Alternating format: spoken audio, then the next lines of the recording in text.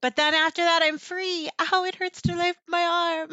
Yeah. Oh no. Denise is so mad. Well, I'll tell you the story, but she almost died this weekend. Oh no. I know, it's been intense. It's been intense around here, okay? Is she Okay. over? She's not over it. She's like on meds round the clock right now. Wait, what happened? Why did She she got almost... stung by a fucking bee. My aunt's dog had that happen, and it won't go for walks anymore. It's like traumatized. Yeah, she's pretty traumatized. She like she got stung by the bee, started throwing up, and then she just collapsed. And we had to take her to the ER, and she was in the ER for a day and a half. Not collapsed. It was so scary. Denise so is scary. drama.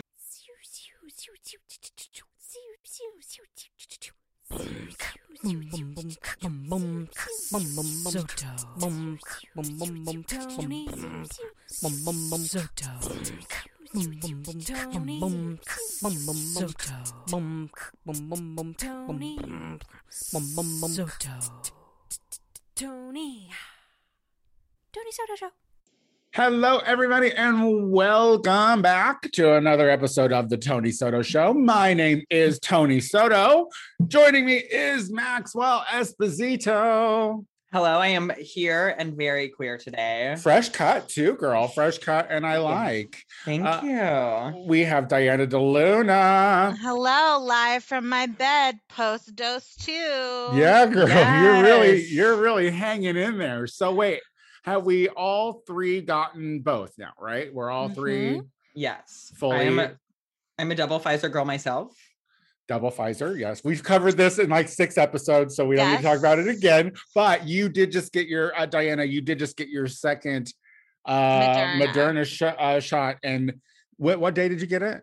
Yesterday. Oh, so, and you're hurting, so you're ill today. Yeah, yesterday I got it early in the morning and I was good for most of the day. And then in the middle of the night, my arm just started throbbing. I don't have all the symptoms. Like I don't have a headache.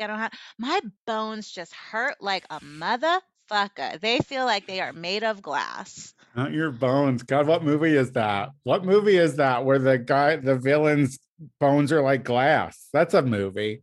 I don't know. I thought that was something I saw on like TLC, the Learning Channel. But I felt fine after my second shot, which I got on Friday of last week. So yeah, I feel good. I don't think that there was any problem. Like I said, I cleared my schedule because I thought I would be down, but then I'm so glad I didn't feel bad because this weekend was so fucking nice. It was so nice to be. It was like, oh, this is why we live here. Hi, Maxwell. Hello. I'm also double vaccinated. No side effects though. I survived. I thrived. There's something better about the Pfizer. Sorry, it just really is. But maybe Moderna works harder. My blood isn't clotted. My blood, it feels like it's flowing, you know? But I'm doing great. I mean, our Wanna Be on Top was we had a great opening week last week, and that's very exciting. So thanks for everybody for tuning in.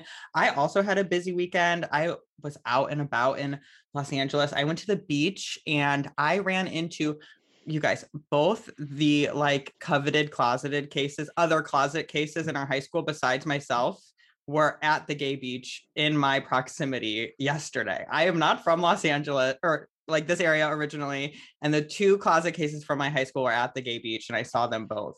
So there were 2 Aurora gays on the beaches of LA. 3 Aurora gays, if you count me, including you. Right. Yes. And they were closet cases. And were they your nemesis?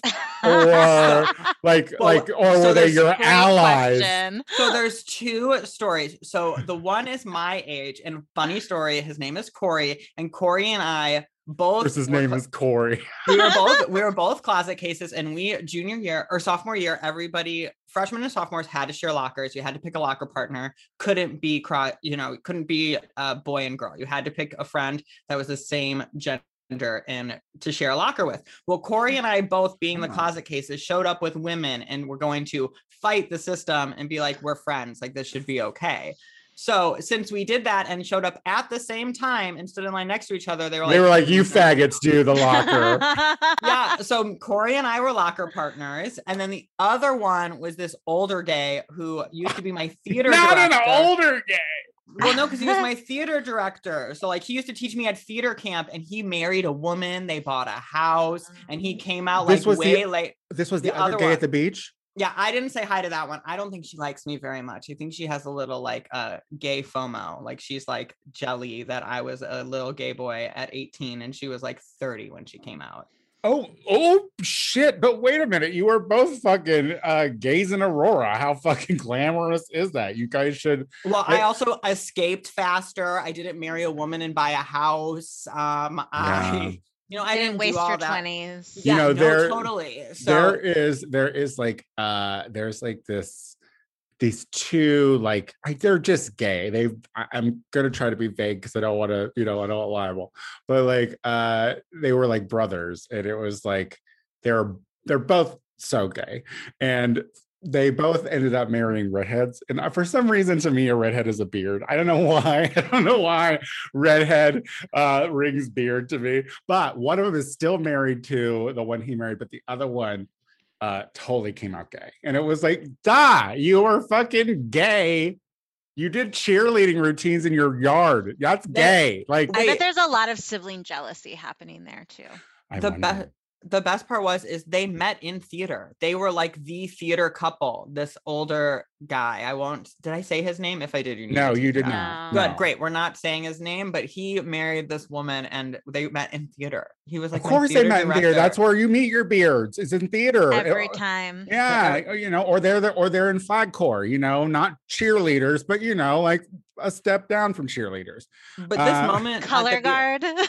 Yes. What's color guard? Is that like flags? They use flags? That's like flags. Yeah, flag corps. I did that. Rifles. I did that. I was a flag twirler. You were not a flag. I swear. In Boy Scouts, have I mentioned that I? Oh my God! Okay, so in Boy Scouts, I don't know. I know I've never mentioned this before, but no, actually, back to my closet case friends at the beach. It made me realize that I don't know if I'm ready to see people yet. There was quite a few moments at the gay beach where I saw them approaching and was like, oh, my phone, my bag, something. Look down. Look down. look down, like head underneath anything. And it was so windy, people's canopy, so we couldn't even hide under our umbrella. Yeah. It was. Did you get sand up in your face and shit too? Is it that? Oh yeah, it reminded me of being at North Avenue Beach. Taco Bay was like, "This is the worst." I'm like, "This feels like North Avenue Beach."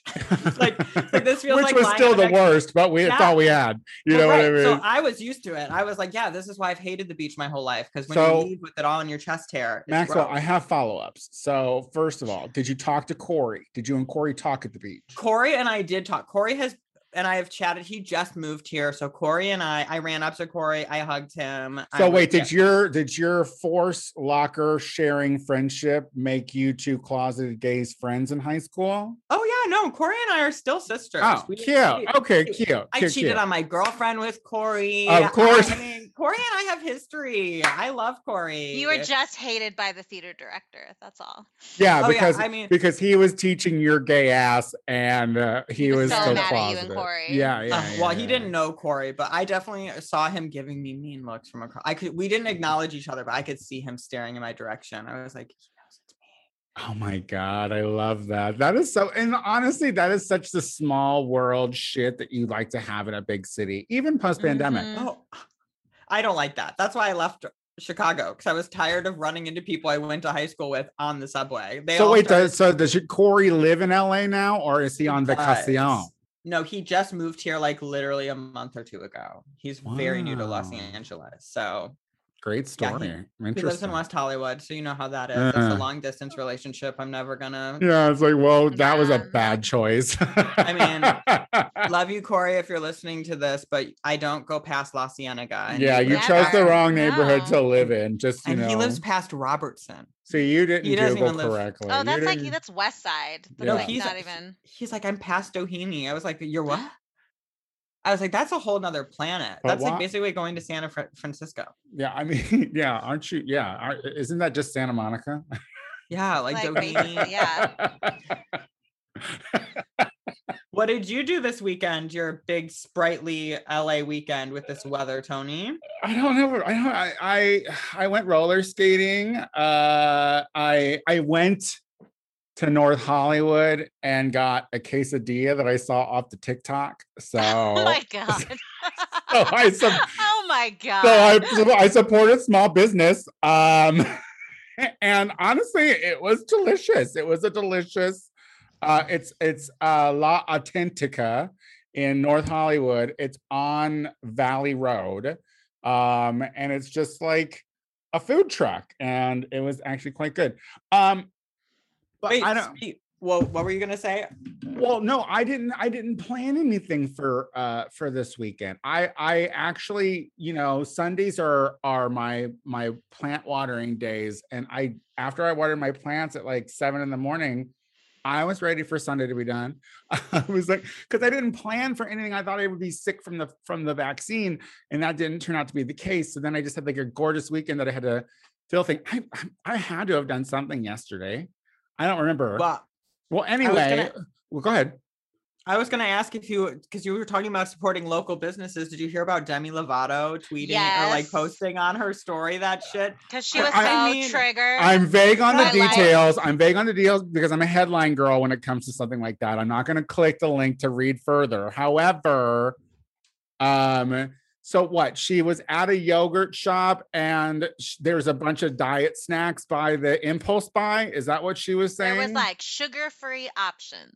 Okay. There were like vegan, like dietary options. And she was like, she hates diabetics. So she was like, can't a girl just get a snack without being like ridiculed by all these diets? And the business responded to her and was like, yeah, we have those options at the registers for our diabetic customers. And bitch, you're probably holding the muffin you were going to pay for while you were looking at the diet shit. You already made your choice, girl. You got the glazed donut.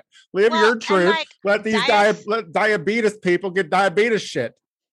Dietary restrictions and diet culture are totally different things. And it's not like that bitch needs to just learn how to live life. I'm sorry. I don't want to like belittle her experience in any way. Yeah. But like just because you're rich and famous does not mean that the world needs to cater to you and your issues. She says she's too queer to have a husband. I mean, that girl has so much trauma. I mean, I feel really bad for her. Like, I mean, one of my favorite songs by her is Sober. I like Skyscraper. It's her relapse song. Of course, I love the relapse song. I'm like, yeah, you'll get him next time, girl. I love the song about her dad abusing her. Full circle. I love it. We're broken. I don't know if this is libel, but Mason worked with her and he said she was rude to everybody on set. Oh my God, that is so interesting. And I don't think he signed an NDA, so I think that's okay to say. We can't like go to break without saying that yesterday was 420. Oh yes, we must talk about it. Do we? Well, here's what I've learned, and honestly, I think that I know where you're going, and I think I'm on the same page with you. I smoke weed like I'm at a party every day. You know what I mean? Like I'm always a little too high every day. And that's just because I have to cope. So I'm happy to be like, have a great holiday. Like, but 420 is for the amateur weed smoker. Am I wrong about this, Maxwell? Is that what you're kind of thinking? I was just going to say, it was like, if you're normal, tomorrow's not a holiday. Or yesterday was not a holiday. Here's why I have a tender spot in my heart for 420, because it was on this day 6 years ago that the cute boy at work sent me a text message being like, do you want to blaze and kick it? I got some super sour diesel. It's like literally word for word. And that was Mason and I's first date. Oh, Mason. Always a romantic, that boy. I'm learning more and more about Mason, and we're very similar. I also am a sour diesel girl. I'm a tit girl. Like, what else do we have in common? We're little people with mustaches. You're little people who get punched. You get punched around by people. Oh my gosh! The amount of people that I have shared that story with, it has been a delight and a treasure. Share the story of me getting punched. Oh, so many times to so many people. Like people, anyone who's like Tony, the show is so great. Maxwell's great. And I was like, Yeah, but the punch in the face, right? You know, the punch in the vein? Like that punch in the vein. I'm going to start charging you for some of these stories. That wasn't even a good one. I've got real traumatic stories of abuse I could tell you about. No. That's not what I'm seeking out. I like the random punches in the face from homeless who can just feel it. You know what I mean? Oh, that like, wasn't abuse. It was assault. Let's blur the waters. Fine. There are other assault situations in my life that I find much better stories to tell. Wait, I'm sorry. Person experiencing homelessness. I had to fix that because apparently you can't say homeless anymore. People experiencing homelessness. Yes, that's a fact. Good job. Mm-hmm. Who taught you that? Some annoying bitch. I don't know. Some woke millennial in touch with the future. I learned it on NPR. Basically, same. And yeah, it's like, you know, just anyway, let's take a break. When we come back, guys, we're continuing our featuring headliners from Queer Slam. I got the email right. Did you see I got the email right? I did. That note this time. And that's okay. So we're continuing our month of featuring Queer Slam headliners, and our final headliner, because next week we have the producer Colby Holt on the show. But our final headliner is returning to the show, friend of the show, been on the show before. So when we come back, we have Roger Q. Mason. We'll be right back. Hey everybody, do you want more Tony Soto? I completely understand. If you want more of me, tune into the Gay Power Half Hour, available on iTunes, hosted by me, Tony Soto, and my good Judy, Casey Lai. It's 30 minutes of funny faggotry you won't want to miss. Check us out on iTunes, the Gay Power Half Hour. All right, we are back with the show. Whoa, I got turned around. Now, all month long, I have been featuring headliners from another podcast that I host called Queer Slam. That's done monthly. We do it on the fourth Monday of every month. So that's actually happening next week on the 26th. But I won't be hosting it this time. I have other engagements, but it will be my good Judy Casey Lai, 7 p.m. Pacific Standard Time on the Zoom app. But I wanted to close out our headliner portion with a friend of the show, someone who's already been here, someone whose voice I think is so incredibly important. They're an award-winning writer, performer, and educator whose work uses history's lens to highlight the biases that separate us rather than unite us. Playwright, they've been seen on Broadway at Circle in the Squares Reading Circle, off-Broadway and regional. They've been honored by the Chuck Rowland Pioneer Awards and the Fire This Time Festival Alumni Spotlight, and so much more. I mean, they just don't shut up, basically. Let's bring back one of our favorite guests, Roger Q. Mason. Roger! Honey. Hi, welcome. Hi, how are you all? Oh my goodness. You know, I mean, I appreciate what you're saying, that I'm a friend of the show, because Tony, I have to tell you, this show, what was it, maybe 2 years ago, was the very first time that I had been on a podcast. You broke me in. You broke me into the business. Well, look at that. So she has come full circle, darling. And it was really because of the momentum that you started inviting me on your show. What was it, almost 3 years ago at this point? So thank you for creating a monstrous. Well, it was one of those moments where Queer Slam brought you to me, actually. So when I think you headlined, I believe that you headlined, yes. Because and it was live and in person, I believe. Yeah. And I was just like, okay, well, this bitch has something to say. And it's very, very important, I think, for people to hear it, especially in the times where we're living now, you know, the world on fire and whatnot. So, well, then tell us about your podcast. What is this podcast? So during the pandemic, especially in July and August, June, July, and August of last year, I started doing a lot of what I think is queer joy motivational speaking. And I was being called into various settings, largely theaters, but also nonprofit organizations that were looking to capture the essence of a particular spirit because we were so down and out. So many Black lives had been lost and so many more since then. I just need to, we can't even say all of the names. There are too many and they're still going on as we speak. But folks were looking for a little glimmer of joy and hope. So they bring me in. I did stuff with Lambda Literary, stuff with Brick Lab in Brooklyn. I did something with the Broadway Racial Coalition, a couple of different organizations. And I said, you know, I would listen to this shtick every week. That's where it starts, girl. You know, I mean, let me get myself on Apple Podcasts or whatever, you know, wherever, Stitcher, all the Stitcher, Richer, Bitcher, all the bitches. Yeah, I think you only have to stop one place and then you're on everything at this point. It's very easy to produce a show. It pretty much is. And so I have a wonderful group. Lovell Holder is my co-host. Mia Chang Dreiling is our producer, and David Gonzalez is our music director.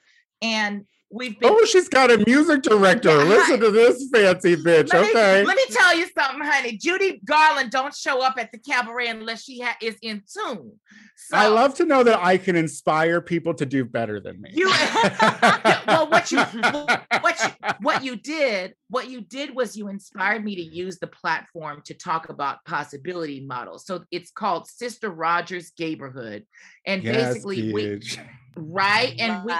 and what we do is we invite queers on the rise in different industries, and we talk about their journey upward and how they overcame or worked with their community, their families, and their own lives to get to the place where they are, so that they can be a possibility model for the next generation of their field. And that's kind of what we're doing, reaching as we climb. So wait, awesome. Can I just talk? That is so odd. But can we just talk about this? You're saying possibility model. Yes. Is that different than role model? Are we trying to get out of the role model? Yes, because we don't play roles anymore. We live in the land of possibilities, and a role is limiting. Roles are limiting, but possibilities are endless. And I have to actually quote our fellow podcast host, Travell Anderson, from whom I have adopted that term, because they were the ones that used that on a free form documentary. And I rather loved that term because it opened up the opportunity to not just see yourself as filling one role, but looking it through time, space, and different personalities and different job descriptions, to say I can be anything. You know, there was a book that I read as a child called Tar Baby by Faith Ringgold, and it was about people who were living in housing, I believe in Brooklyn, and saying, but from here I can fly and I can go, and from my imagination I fly anywhere. And the ability to fly in my mind gives me limitless possibilities. I can go anywhere and do anything as long as I believe. And the great fear of humankind is to be alone or to have no path to follow. So weren't we tested with that in the last year for sure? Anyway, we ain't gonna do that. Listen, this ain't CNN. They ain't paying us for this pundit commentary. But the fact of the matter is, if you know that you're not alone, and you know that somebody has come before, you are fortified with the journey they took to then build on that. Because is that not the goal of the human continuum, for each generation to build on the last towards the betterment of the next? And so that's Sister Rogers Gayborhood. How can we capture a moment in flight with these people so that those who are listening can say, they've gotten this far, let me take that and run with it and keep going. I love that, bitch. And see, this is why we had to have you back on the show, because you say things like this to get, because like you just changed words that I use. I will no longer use role model. I will say because I've always said, I don't want to be a role model. I would like to be a possibility model. Though. That's right. That sounds like, because the thing is that doesn't put you in any kind of a box as a representative for what you're doing either. That's right. Like, because the thing is people can look at you and say, well, that's not really the possibility I want. But there are people out there who are like, you know what? Maybe that is the possibility I want. She did that one thing that she did 20 things, but that one that I saw, I can then go from there and build my own way out of that. And that's what we're doing. You know, as queer folks, we don't have the same sort of cisgender, goal-oriented masculine lineage. We exist. Right. We exist through oral, through oral tradition. We exist through liminal and transgenerational hope models.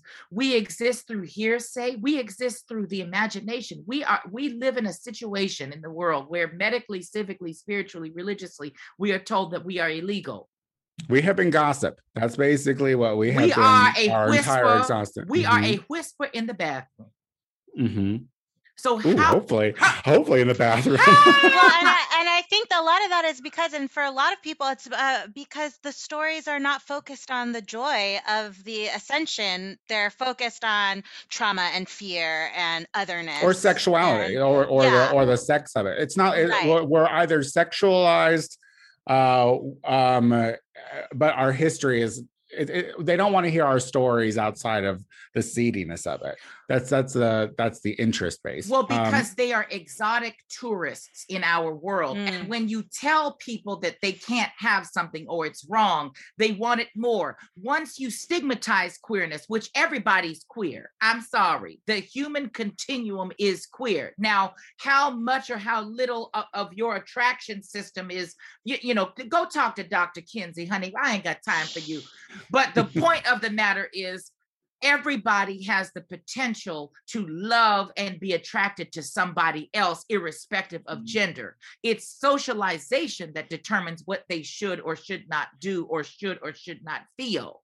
So once you limit people and say one man and one woman, all of a sudden, that other man down the street, he looked real juicy to you because you were told you can't have him, or you should not want him. Mm-hmm.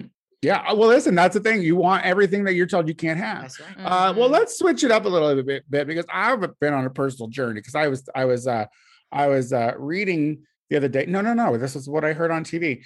Do you remember in 2020 when the U.S. government told us that aliens existed, and we were like, "Ooh, we don't care." We're all dying. Well, this is my question for you, Roger, because you are very pro humanity. I feel like you have a lot of hope in humanity, and this is something that I would like to rub off on me from you. Yes, but I have no hope in humanity. And now that like literally, I mean, yes, I've been saying that there have been aliens forever, because it's really kind of pretentious of us to think that we're the only ones here. That's exactly. Yeah. But like, doesn't this just and I think in 2021, we're going to have a resurgence of like this talk about aliens being a legit moment. Okay. Mm-hmm. But doesn't this like minimize, like, shouldn't we take this as humans as a learning example that we truly are just so minuscule and small? Like, shouldn't we look at like a story like this as like, now that we can focus on it, that like, we're not as magnanimous or whatever as we think we are. Well, first of all, as a species, we've evolved wrong. You know, right. We shouldn't be standing up. First of all, be walking around. First of all, we need to take as a cue and a sign that them aliens ain't come to stay. They don't want to be bothered with us. Well, that's what I said. I was like, look, they came because, then I started watching the Ancient Aliens, and it was like, I was like, so here's what happened. They flew over around Egyptian times, and they're like, oh, look at this neat little thing. Look at this little ant farm that's happening over here. Right. And then they went down and they're like, look, let's help you out. We're going to give you this little triangle building. You're welcome. And then they left. That's right. But then they came back in the 50s, and they were like, what the fuck happened here? Like, literally, what are white people? You know what I mean? They were like, we didn't have any of these white people when we came here years ago. Where's our pyramids? And then And so now they just come and shove shit up our asses. Now they just come and scoop up people in the ignorant parts and probe them. I mean, wouldn't you want to see? I mean, it's like going to the county hospital. You I mean, yeah. Listen, when you go to doctor training, when you go for your residency, they put you in rural areas. They put you in the counties. They put you where you would have the most traumatic cases, so that you can learn what to do in the worst case scenarios or the most challenging moments of medical articulation. Yeah, exactly. Now, And and they probably flew over way before Egyptian times when we were walking around like, hunched over, and then they came over and like, oh, look at them standing up straight. That doesn't look right. They may have taught us how to stand up straight. Well, that was the worst thing they could have done to us. We're not supposed to be standing up straight. Listen, you do your prison gym exercise you were saying during the break. Look, let me tell you something. Some of the most challenging exercises we do are the ones that are those sort of animalistic ones. And of course, they're always taught by very blonde and blue-eyed white people who have like underscoring drum music behind them.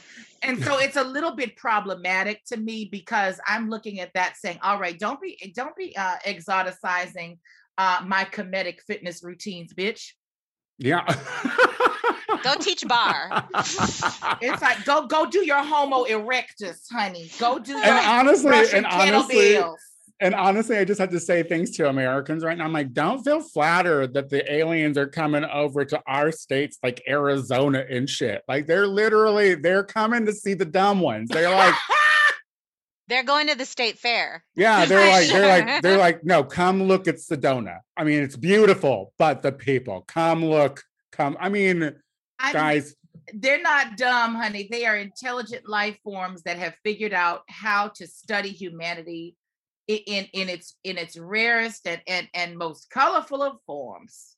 Yeah, and we know they can fly better than us, so they can do anything else better than us. So we better just get in line. Well, listen, let's take a quick break. When we come back, Roger's actually going to do a performance piece for us, and I cannot wait. So we'll be right back. Tony Soto Show. All right, we are back with Roger Q. Mason. Now, Roger, I've asked every headliner, what is the significance of Queer Slam for you? Queer Slam was the first time that I had read work of my own that was autobiographically based in person.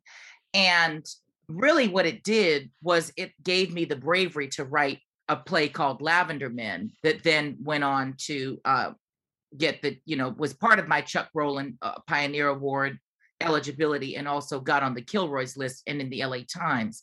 So it was, Queer Slam is one of those really important breeding grounds for new work. It's like our off Broadway Cafe Chino moment. It's where queer creatives come and experiment in an environment that's generative and generous to their work and their process. And if you use it right, you gain the bravery to go out there and make amazing work. Well, I just want to say to you that I am thankful and grateful that you came into my world and make me more knowledgeable, and that I can give you back even just the tiniest amount of inspiration to get your voice out there more. Without further ado, though, I would like to introduce Roger Q. Mason.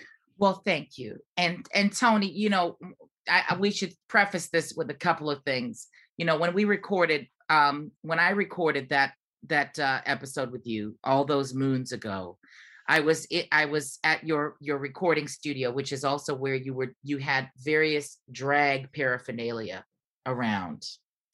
Still here, bitch. Still here. Still there. And I looked around that room and I said, I want to be this person too. And I had been threatening to write a play, which I started, called The Pride of Lions, which is about 1920s female impersonators who were imprisoned for indecency after the closure of Mae West's play, The Pleasure Man, which is based on a real case in 1928. And so I thought, well, what if I wrote a piece about 5 of the bedraggled queens in the back, the ones that were the little chorus girls that you did, because there were 50 queens that were arrested that day. And I said, well, what if we just talked to 5 of them in the back room? And so here we have 2 monologues. They are in jail, and a very Republican and very homo-curious sergeant named Alan Gray. And yes, that is the same name as Blanche Dubois' husband, who killed himself in Streetcar Named Desire after she saw him dancing with a man.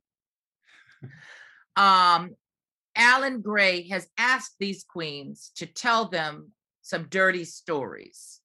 And so we'll hear 2 of those stories. The first one is by Marla Tan, who is new to drag, and she is a Wall Street trader, and she is attracted to women, but enjoys female dress. And so we will first hear from her.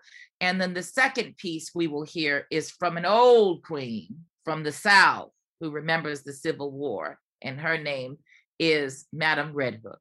So first we have Marla and her story. It was always the same. Dinner, wine, a kiss, her tongue, making sweeps cross my taint, my teeth dancing round her nips. Then the mission begins. Me on top, her on bottom, each of us looking, searching for a reason to stay a little longer, losing each other by the second while looking. Then, plop, I do my job. I deliver. She rolls out of bed. I follow. We take a bath together. It's silent. She puts on her clothes, smiles, stares, says nothing, then leaves to take the A away from Chinatown. I wouldn't dare get rid of her. Her English is too good. She had a job as a secretary in Midtown, and she was paying my rent and helping me with school to become an art teacher. That's what I wanted back then. I owed her for that, and she collected every night. How could I make the time go faster? How could I forget who I was while lying there with her? A little pretend. She always wore these black silk stockings, you know, with the line up the middle. They made her legs feel so long and mysterious and strong.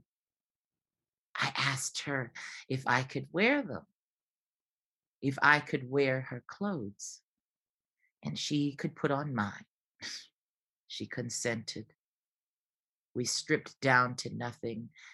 I picked up her stockings and slinked them up my leg, tickling small hairs, awakening fields of skin to land at the place on my body only she and a girl from church knew and made wet.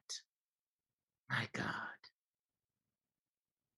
And she cleared her throat and asked, sweetheart, what do you like more, me or my silks? I could not answer her. And she ran away, leaving her clothes and my debt to the school and next month's rent yet unpaid, all for me to sort out and put away by myself. When she left, I ran the stockings up and down my legs, staining them over and over, finding my own way as I painted patterns in milk, finding my own way, not what was required or proper or right, finding my own way, my way for me. That was Marla. And now I want to go on to the wonderful Miss Madam Red Hook. Here's Madam's story. And she's reacting to another queen who's Black in the piece being told to get on her knees and beg the sergeant for forgiveness so that he won't send her to the workhouse. And in response to this, Madam says, baby, never get on your knees for a man like that. Never. Back in Georgia, when I was coming up during the war between the states, yes, I am that old. I was in love.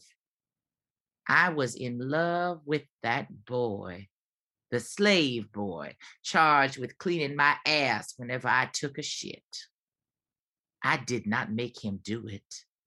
I didn't let him. That was not his job. That was not his place. And no matter what laws man places upon him, I knew that before God, what my family was doing to him was not right. One day we was playing the way boys play when they trying to understand what they like about each other. And my uncle, he saw us kissing, laughing, playing like natural boys do. He pulled out his gun and told me if I didn't take a shit on the floor that minute and make that little nigger boy clean it up, he was gonna kill us both. Because we was bound to be dead anyway, acting the way we do. I stood right up in his face and I told him to start the shooting with me. Because I wasn't gonna do nothing he said. And Uncle swished behind me and put that gun in my love's head and told him if he got on his knees and begged real sweet, maybe he would spare him. I asked him, Uncle, why is you so interested in two little boys cleaning up each other's asses? He looked back, white as Lazarus before the saving, loosened his grip on his gun, and I grabbed it, pointed it straight at his head, and made sure that day the South had one less rebel to avenge its false grace. Run, Billy, run as fast and as far as you can. I watched my boy run through the front door, across the courtyard, past the chickens, towards the cotton fields, heading straight for the river. And then the plow hit him. Them oxen broke him into a million bloody pieces. My Lord. Miss Jones, I am going to go to the workhouse because you got to be free. You got to live, Miss Jones, for all the Billies in the world who tried to run for the river but couldn't make it to the other side. Roger. Beautiful. Ah, chills. So great. Like and when you cast that, I would love to Oh, audition for beautiful. whatever role you think I could play. You better work, honey. Yes. Because you know, she's got the range, is all I'm saying. She's got the range. Give it up one more time for Roger Q. Mason. What a great, I mean, this is the thing, important things that are said in art. And I wish that like writing was something that I was better at, you know, because like it's that kind of shit that's so amazing. Tell people where they can find you on the internet, Roger. Yes, you can find me on Facebook at Roger. You just look up Roger middle initial Q Mason. I'm also on Instagram at RogerQ.Mason. The Q is for my middle initial. It's my middle initial for Quincy, just so you know. And then sometimes I'm on Twitter when I got something to sell. Roger Q Mason. It's all just one word. And then my website is rogerqmason.com. And also don't forget, listeners, to tune in on April 26th at 7 p.m. Pacific Standard Time for the next Queer Slam, hosted by my good Judy Casey Lai. Thank you for stepping up, Casey. And follow Queer Slam, queer.slam on Instagram for details. Maxwell. You guys could catch me on Twitter. I just baked a fresh batch of cookies. I love that we both sell things on Twitter, Roger. I also only make sales on Twitter. Instagram's not it. So yeah, cookies, me_LGBTina. Catch up with me on Instagram at Maxwell Esposito. You can also catch me on Be On Top on Thursdays and Mondays, wherever you stream podcasts. And that's it for me. Diana. You can find me on Instagram at Diana D Luna, and soon you can catch me on the streets because I'm vaccinated. Hell yes. Yes. Out and about, Woo! spitting in mouths. Can't Woo! wait. Guys, if you like the Tony Soto Show, you should find it on find our iTunes page and subscribe to it, rate the show, like it, blah, blah, blah. I also do the Gay Power Half Hour with my good Judy Casey Lai, anywhere podcasts are streamed. What else? I don't really have anything going on. I mean, Learn the Words is coming soon, so get ready. Get ready. Performances, please. Sooner than we thought, too. That kind of snuck up on us. So she's got some work to do. But and tonight is our live finale of Survivor, right? That's right. We're gonna do the final episode and the reunion episode tonight on Patreon Live. So if you follow us on Patreon at the Tony Soto Show, it's only $5 a month, so tune into a lot of extra content. Should we tell them what we're gonna do next, or should we keep them in? No, we should actually. Let's do that because so I know that we are typically doing first seasons of like older shows, but we have all decided that we're going to double down on our faggotry and we're going to recap Legendary on HBO Max, the second season. Yeah. So and we're gonna do it like weekly, right? So the show is gonna be on, and then we're gonna do so we're gonna be able to follow it all together as it's happening. So it'll be super fresh and super fun. So so support our Patreon, the Tony Soto Show. It's $5 a month. You get live content, you get recorded content, you get edited content, you get all kinds of content. I'm the Tony Soto Show on literally everything. So not Facebook though. I didn't know we still did that. And we'll be back again next week with Colby Holt, the producer and creator of Queer Slam, so we can talk about how great I am. See you guys later. Bye. Bye. Bye.